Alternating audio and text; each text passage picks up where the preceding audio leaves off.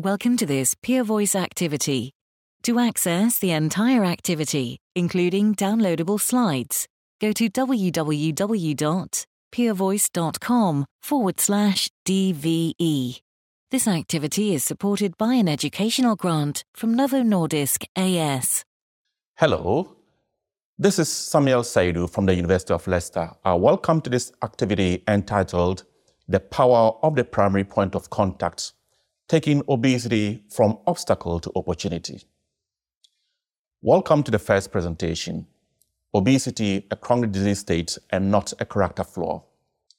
So approximately 13% of the global population have obesity. It is a real pandemic that is on the rise across the globe. More importantly, obesity is not only the underpinning major condition for a lot of other chronic conditions. It is actually been recognized by WHO for a few decades now to be a chronic disease in and of its own right. Obesity represents one of the major public health emergencies of our time.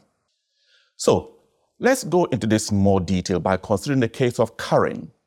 Karen is a 48-year-old nurse. She's married with 4 children.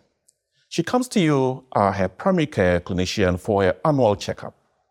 And Karen says to you, it's really hard for me to keep going on with various projects. I have just had to put my dad in an assisted living. And Karen's husband has also mentioned that Karen is tending to neglect herself, focusing on everybody else but her. Okay, you've done your assessment and you realize that Karen has a BMI of 34. She weighs 89.8 kilograms or 198 pounds. Her blood pressure is 130/85. And Karen has an A1C of 5.8 in the pre-diabetic range. Question is, why did Karen, somebody who has a BMI of 34, present talking about her concern about prediabetes and likelihood of developing diabetes, and she didn't mention anything about obesity? In some cases, there are a lot of other Karens who would have mentioned other chronic conditions and not the obesity. Other chronic conditions such as cardiovascular disease, hypertension, dyslipidemia, sleep apnea, gallstones, menstrual irregularities, osteoarthritis, and some cancers. All these are conditions that obesity can predispose to. And patients are more comfortable talking about these long-term conditions rather than the obesity itself. So the reason why Karen might present talking about diabetes or cardiovascular disease or cancer or any of those other conditions and not the obesity itself is that there is a long-term bias from healthcare professionals on people who have obesity. So in a study of over 2,600 patients who are obese or overweight, they were asked to assess whether healthcare professionals that they encountered had any bias towards them. And in that study, 69% of doctors, 46% of nurses, and 37% of dietitians were noted to have some bias against patients living with obesity. What is the impact of these bias against people living with a condition? They will have less trust in the healthcare providers. They'll be less likely to attend healthcare for screening or indeed getting interventions to help their conditions. And for that reason, they will get poorer outcomes and more likely to avoid future encounters with healthcare professionals. So let's go back to Karen. If you do everything right and you manage to engage with Karen, you would do things like getting their A1C measured, getting their lipid profile, weighing them and getting their waist circumference. You will also assess their mental health, joint problems, sleep problems, and assess them for gastroesophageal reflux disease. You will also want to go into detail and ask Karen why she's putting on the weight. And is there any history, lifestyle issues, the diet, the physical activity, and what has worked in the past or did not work? A lot of patients, such as Karen, would have tried a lot of other interventions, lifestyle interventions first, and have failed. So we need to go into details of this to ensure that we know the root cause of all the problems. When you encounter somebody like Karen, what you realize is that a lot of clinicians would first assume that it is a very straightforward case, that obesity is simply a case of people eating inappropriate things or poor lifestyle choices, not physically active. However, it's not just obesity, which is as a result of poor lifestyles. There are other conditions such as cancer, cardiovascular disease, dementia, etc., etc. When patients have all these other conditions, they do not face any stigma at all. However, when they have obesity, they face a stigma. Nevertheless, all of these conditions, including obesity, are caused by lifestyle choices. And so there must be a reason why patients who are obese are stigmatized. So it is up to us as a society to change our deeply held societal beliefs that people with obesity simply lack the willpower or just need to eat less and exercise more. But rather, we should appreciate that there is a very complex interplay of genetics, physiology, environment, and early life experiences that all predispose to patients getting obese. So if you want to do this properly, you've got to appreciate that there are some barriers of communications that exist when you are in the consultation. Things that have been cited include things such as time constraints, lack of coverage of obesity management in most healthcare systems, lack of training in obesity treatment and counseling, fear of offending the patients. You don't want to use terms like you are obese or you are fat. And in the absence of using those words, people really struggle to get more appropriate terms that they can use to describe the patients without making them offended. So we don't even know how to start the conversation. So how do you actually do this? Well, first of all, you've got to recognize that obesity is a chronic disease. It's not just leading to chronic diseases. It's on its own a chronic disease.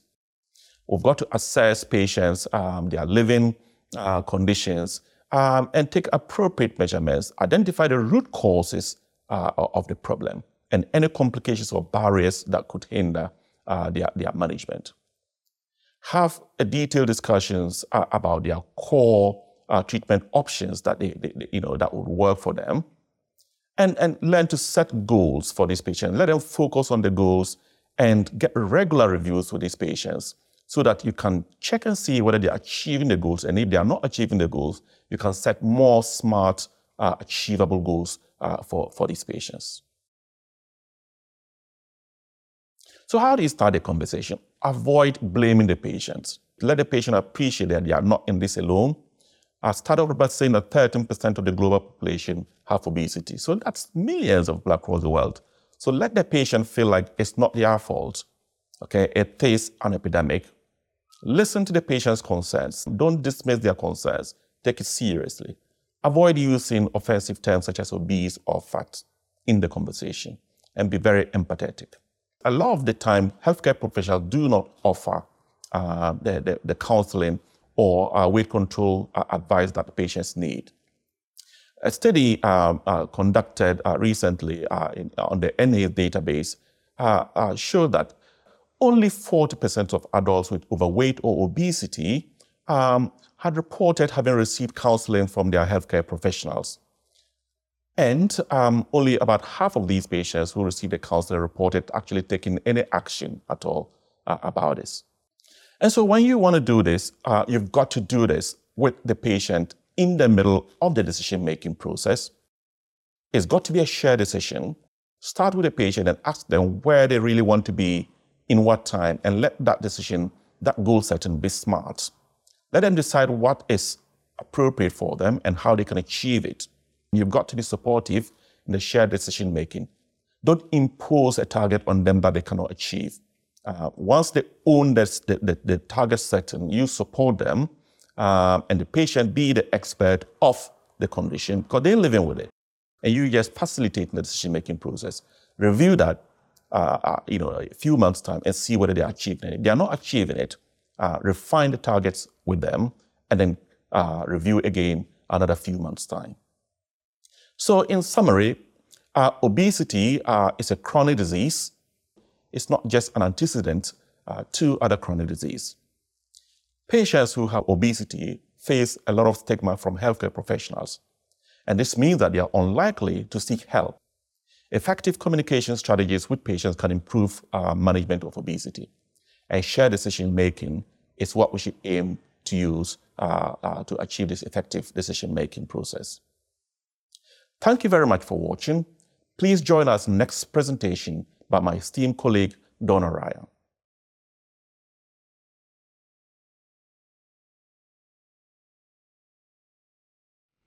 Hello, everyone. I'm Donna Ryan from the Pennington Biomedical Research Center in Baton Rouge, Louisiana. I want to thank Samuel for that insightful talk.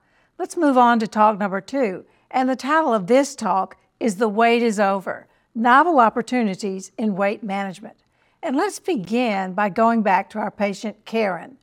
Karen developed obesity because she had genetic risk and was exposed to environmental factors that drive obesity in persons at risk.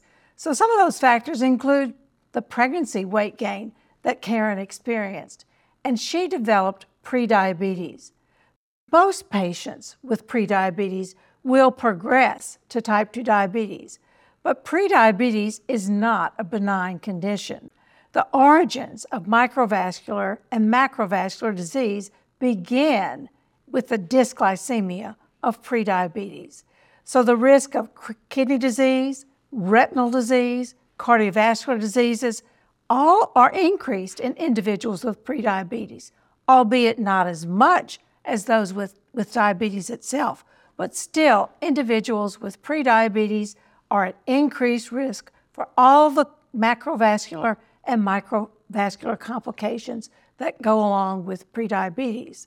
So if we can intervene early in Karen, we have the opportunity to prevent those downstream complications, the development of diabetes, the development of macrovascular and microvascular complications of diabetes, and we can also affect the other complications of obesity. So prediabetes is actually a very good window of opportunity to intervene with good weight management. We know that relationship between weight loss and improvements in glycemia is very tight. I'm showing you data from the Diabetes Prevention Program, or DPP. We know in DPP the average weight loss was 6.7%, and that was associated with a 65% reduction in progression from prediabetes to type 2 diabetes. Well, this data is a different sort of analysis, and as you can see, with 10% weight loss, we essentially minimize the progression from impaired glucose tolerance to type 2 diabetes. So 10% weight loss, we can really affect conversion from prediabetes to type 2 diabetes. That is an achievable weight loss goal for many patients. The good thing to know about weight loss is that it doesn't matter what the initial BMI is. The same amount of weight loss, the same proportional weight loss, will have the same effect on many risk factors. So this is looking at data from the Look Ahead study. In this study, individuals with type 2 diabetes underwent an intensive lifestyle intervention. The message here is that modest weight loss can improve glycemia, blood pressure, lipids, and that improvement occurs in all classes of BMI. So just because our patients are heavier doesn't mean they need to lose a greater proportion of weight. So what we're learning about weight loss is that weight loss has great benefits in all of the chronic diseases we're managing in our practices. Good weight management is good chronic disease management. Why haven't we been successful in implementing weight loss as a strategy for our patients? Why haven't we been successful in our primary care practices? Well, the problem with intensive lifestyle intervention is that it takes a lot of patient contact, and this is not something that we can easily do in the routine of a primary care practice. So we know that if we can deliver 12 or more sessions of intensive lifestyle intervention around diet, physical activity, and changing behaviors, we can achieve, on average, 5% or more weight loss. But these sessions are about an hour apiece, and that's very difficult to deliver in the routine of a primary care practice. In fact, there have been no studies that show the delivery of this intensive lifestyle intervention is effective in the routine of primary medical care. So lifestyle alone, although it can work for some patients, it's very often not enough. Weight regain is another special challenge. So even though patients succeed with initial weight loss, almost all patients will regain that weight within 2 years. Many patients need medications to help them achieve and sustain weight loss. Medications work through appetite to help patients better adhere to their lifestyle change intentions. So, what's going on with our availability of medications?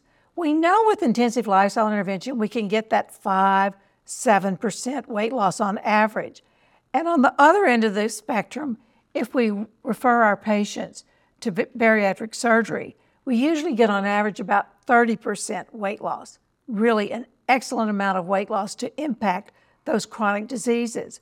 But in between, we'd like to have some treatments that produce effective weight loss safely. We have older medications, orlistat, naltrexone and bupropion, phentermine topiramate, and liraglutide. Recently, semaglutide 2.4 milligrams has been approved for chronic weight management, and it produces on average 15 to 17% weight loss, about 14% more weight loss than would be achieved with lifestyle alone. That's excellent. And coming down the pipeline, we have other medications in development that are going to produce even more weight loss. So if we look at the amount of weight loss that we can currently achieve with our available weight loss medications, we see this sort of picture.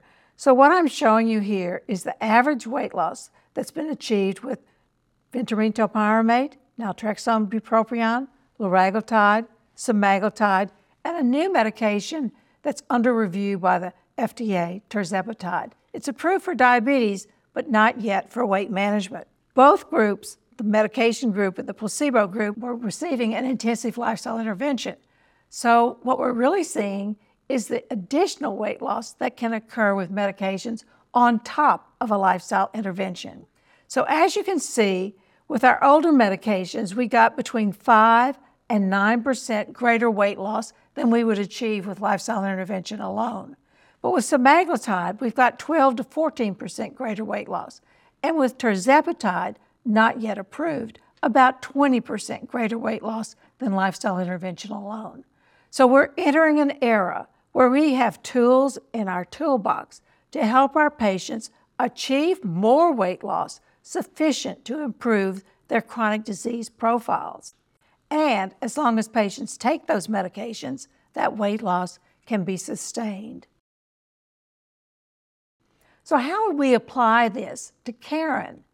Well, Karen has prediabetes and metabolic syndrome. She's an ideal candidate for setting a goal to achieve at least 10% weight loss. And our goal would really be around a health endpoint. We'd like to see her normalize that hemoglobin A1C. So our treatment objective would be at least 10% weight loss and to follow the hemoglobin A1C, hoping to achieve a normal one. So we're going to set a weight loss goal at the first 12 weeks, the first 3 months, of 5%. At 6 months, we'd like to see 10%. At 12 months, we'd like to see 10% or even more weight loss. So we're going to talk to Karen about this, and through shared decision-making, we're going to choose one of those medications to help with her diet and physical activity plan. The preferred pharmacologic options for Karen would be to take either semaglutide 2.4 milligrams or liraglutide 3 milligrams. Both of these medications are GLP-1 receptor agonists. The way they work has an effect not only on weight, but also on glycemia. So they would be my preferred choices in this case. Let's sum it up now. So primary care providers are the cornerstone of obesity management and should make weight management a core component of their clinical practice. All of the chronic diseases that we're treating could be better managed with good weight management.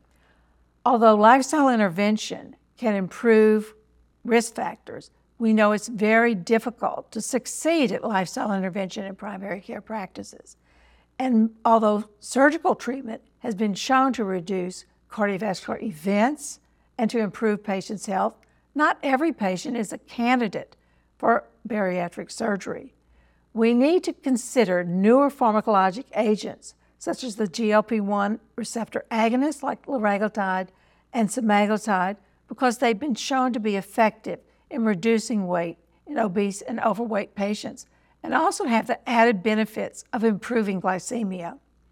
So clinicians can benefit from clinical recommendations to talk to their patients about including medications to help them achieve their lifestyle goals. Thank you very much. This has been an activity published by Peer Voice.